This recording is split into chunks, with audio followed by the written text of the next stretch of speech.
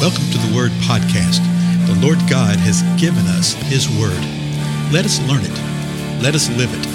Let us rejoice in it. Spread the Word.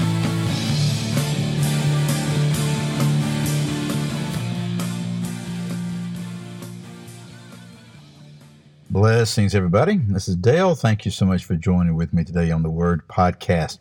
We are in Luke 16th chapter of Luke, beginning with verse 19, and we're looking at another parable type of thing that Jesus used to teach certain truths to his disciples, to the Pharisees, to the scribes, to the people that were listening, to sinners who came before him. All these things, there was truths here for all of them. We read through this parable in the previous episode. I guess I'm going to go back and read through it again and just point out a couple of things that sort of arrested my attention this time through, okay? So Luke chapter 16, verse 19 says this, Jesus speaking. Now there was a rich man, and he habitually dressed in purple and fine linen, joyously living in splendor every day. So you see the lifestyle of this man. Okay, he's rich. There's nothing wrong with being rich, folks. Nothing wrong with it. Jesus has already said, though, you can't serve two masters. You can't serve God and you can't serve wealth. If wealth is your master, that's the distinction, okay? So this man was rich. He dressed habitually. It was his habit to dress in purple, which is the finest of dress, okay? And the finest of linen. And he lived joyously. And he lived joyously in splendor every day. There's nothing inherently evil about any of that. It's the attitude of the heart, okay? And it's the deeds that come out of that heart. Now, verse 20. And a poor man named Lazarus was laid at his gate, covered with sores. So you got this poor man, Lazarus, and he's laid at the gate. He's covered with sores. The idea here being that someone laid him there. He was laid at the gate, okay? And he's covered with sores. He's got some type of physical problem, physical ailment. Verse 21, and longing to be fed, that's Lazarus, with the crumbs which were falling from the rich man's table. Besides, even the dogs were coming and licking his sores. So the only comfort that Lazarus had was the comfort that comes from a dog licking your sores. Sometimes we go, oh, that's pretty gross, et cetera, et cetera. Well, no, not necessarily. It actually felt pretty good. But you see what's going on here. The rich man apparently made no attempt to take care of Lazarus, to feed Lazarus, to comfort him, and to help minister to his sores, if nothing else. Verse 22, now the poor man died and was carried away by the angels to Abraham's bosom. And the rich man also died and was buried. Notice the distinctions here. The poor man, he dies, and he's carried away by the angels to Abraham's bosom. And then the rich man also died and was buried. It's just like, okay, he died too, and we just buried him, the rich guy. Let me read verse 23 and then comment a couple of things. In Hades, he lifted up his eyes, being in torment, and saw Abraham far away and Lazarus in his bosom. And so there's some things right here that I think that we can learn, that we can glean, that we might be able to understand that are really, really, really helpful in the midst of this, okay? Where was the poor man taken to? To Abraham's bosom. Where was the rich man taken? Well, first it says that he was buried. Then it says in Hades, he lifted up his eyes, being in torment. So Hades is the place of torment. Now, there's all sorts of debate as to exactly where these places are and what they are. So let me just sort of tell you where I am on it.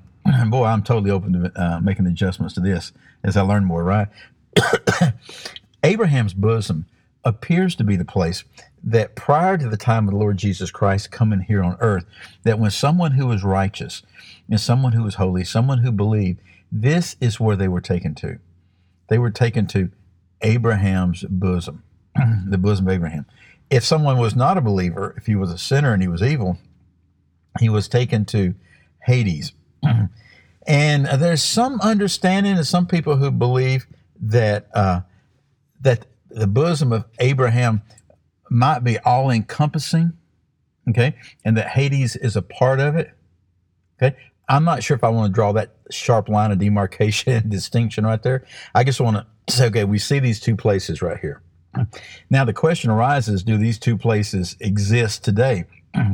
The bosom of Abraham, I do not believe that it exists today. I believe that when the Lord was resurrected from the dead, that what it says in Ephesians, that he took those that were held captive, that he took those into glory. I think he sort of cleaned out the cache, shall we say, of the bosom of Abraham, because we know now that when someone dies who is a believer, what does the scripture tell us about? That we're absent from the body, then we're present with the Lord. That we don't go to Abraham's bosom, we go and we're present with the Lord, whatever that means.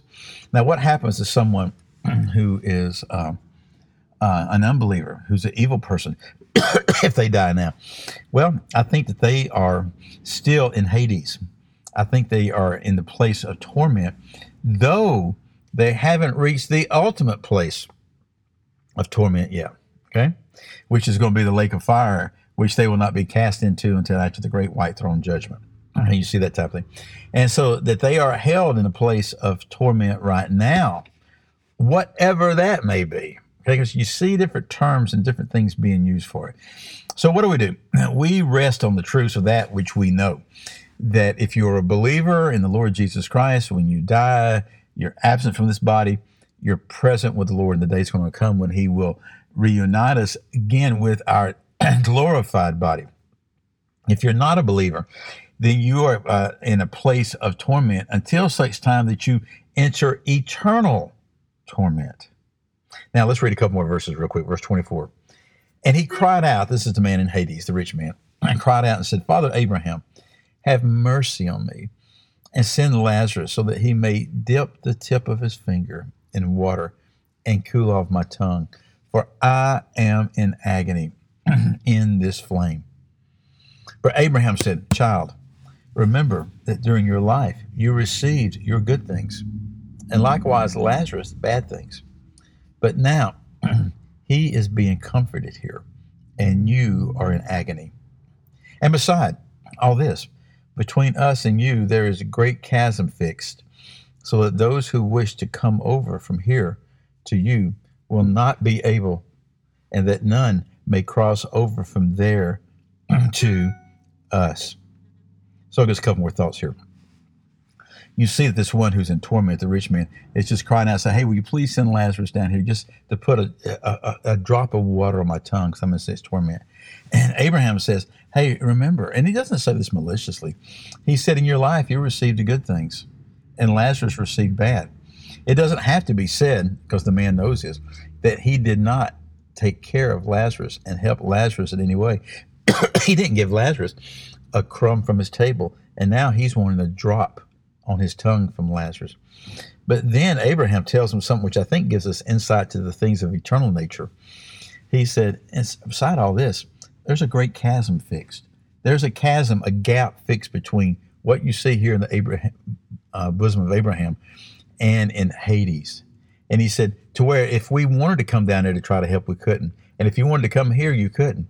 Though he could still see, the one in Hades could still see into the bosom of Abraham. I think that may give us a little hint as to what maybe happen when we reach the eternal state.